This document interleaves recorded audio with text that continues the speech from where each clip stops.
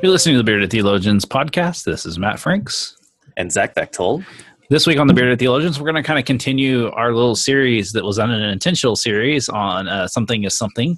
And this week we thought we'd talk about prayer. And so we kind of think of it as prayer is prayer. And so, Zach, as you think about prayer, what kind of comes to mind? You know, prayer is one of those funny things that I think I don't want to say struggle with all of our journey. Like I said, struggle is not the right word, but I think it's something, it's one of the things that always is growing or evolving or changing. And I think it's the struggle comes in where we don't allow it to do that. I think we get in ruts or we've learned certain things about prayer or ways to pray that we don't want to let go of when they're not speaking to us, that, you know, oh, it has to be this way. Or I've never done it that way before. And so prayer is prayer, simply that. It's prayer. And I think the healthiest thing that we can do is let prayer be that, whatever it is for that season of life. You know, maybe sometimes prayer for you is very liturgical and going through, you know, written prayers, the Lord's Prayer, some of our liturgies, things like that.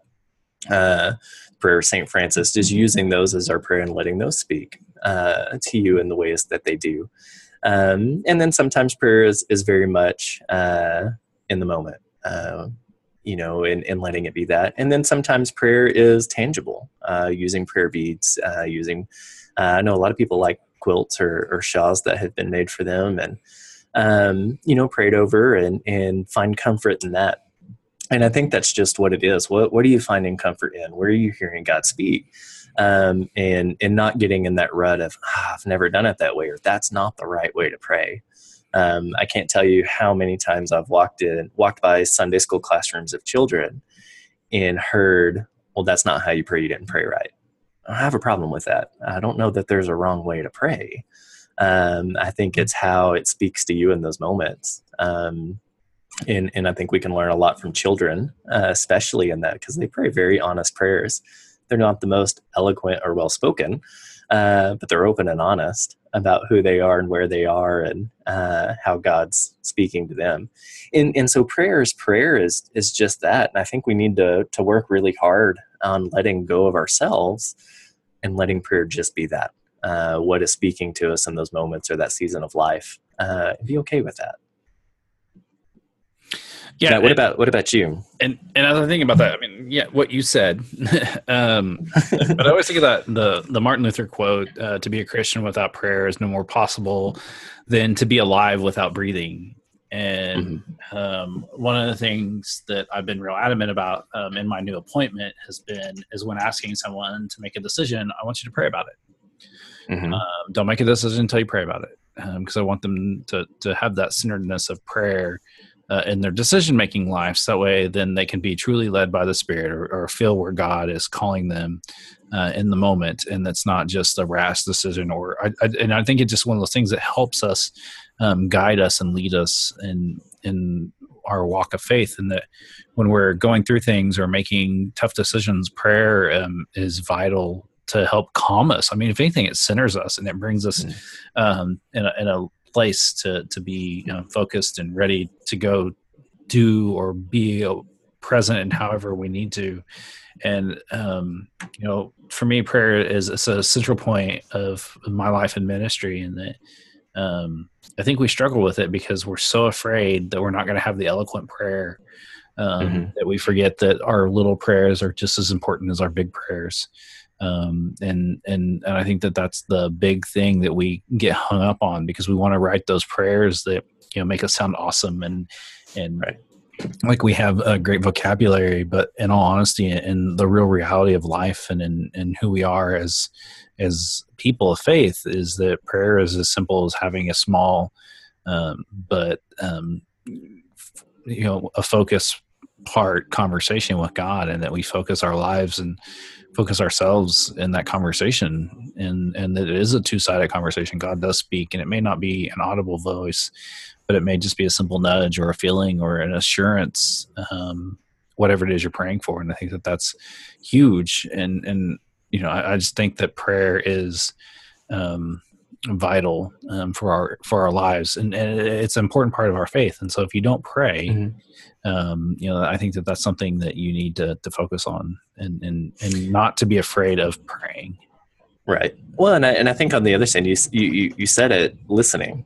I think that might be the other half of prayer that we forget. We get into it, we offer thanks, we go through the things that we're struggling with or other people are struggling with. And I think we forget to give ourselves time to listen. And maybe it's because we just simply forget, we get too busy and we don't do it. Or maybe it's because we're afraid to. Maybe we're asking for that guidance of where and who God's calling us to be. And then we don't want to hear the answer because we're afraid of what that might be and where that might take us. I wonder, but listening is huge. I wonder how much of our lack of praying life is based out of fear. And those times that we refuse to pray, I wonder how often it's based off of fear because of where God may lead us.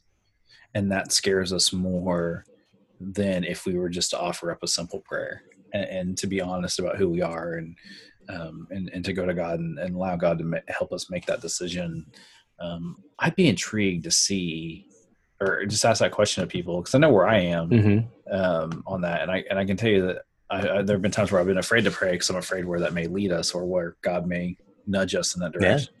Yeah. But then I would be intrigued to see how people, like what other people's response to that would be. How often have you not prayed in fear? I would be too, because I don't know that we would be surprised by the answers. No, but I think it would provide as far as numbers, but I agree. And that's kind of where I was going. I don't think we'd be surprised by the answer, but I think the conversation around it would be fascinating. So this week and helpful. So this week we throw this question out to you, and please feel free to respond to this and do it either publicly or send us a private message and let us know, has there ever been a situation in your life where you've been too afraid to pray? And how has fear hindered your prayer life? And we'd love to have that conversation with you. Either talk to us on our Facebook or our YouTube or our website, or send us a personal message and let us know what as you think about that. And don't ever say you haven't been afraid to pray, because everybody's been afraid to pray. Everybody has. That's right. Go ahead. I was just going to wrap it up. So go ahead. Oh, well, I was going to ask a secondary question to that as well. Wesley in his 21 questions, one of his questions is, do you enjoy your prayer life? And I think those are two really good questions. Have you been afraid to pray? And on the other hand, do you enjoy the way you pray? Do you enjoy your prayer life?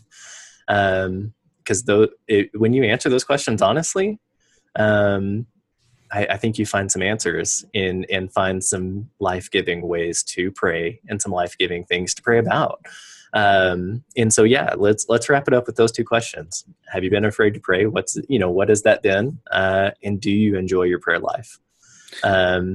And so continue to have that conversation with us through social media or through our website. Don't be afraid to engage us either publicly or just send us a private message. We'd love to have that conversation with you.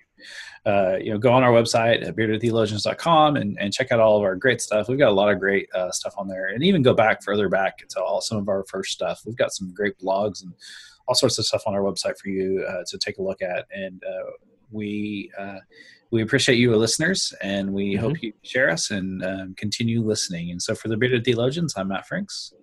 And I'm Zach Bechtold. Thanks for checking us out. Thank you for listening to the Bearded Theologians Beardcast. If you'd like to learn more about the Bearded Theologians or look at our other content, go online at beardedtheologians.com. And also, don't forget to pick up one of those beautiful coffee mugs or t-shirts that we have on our website as well.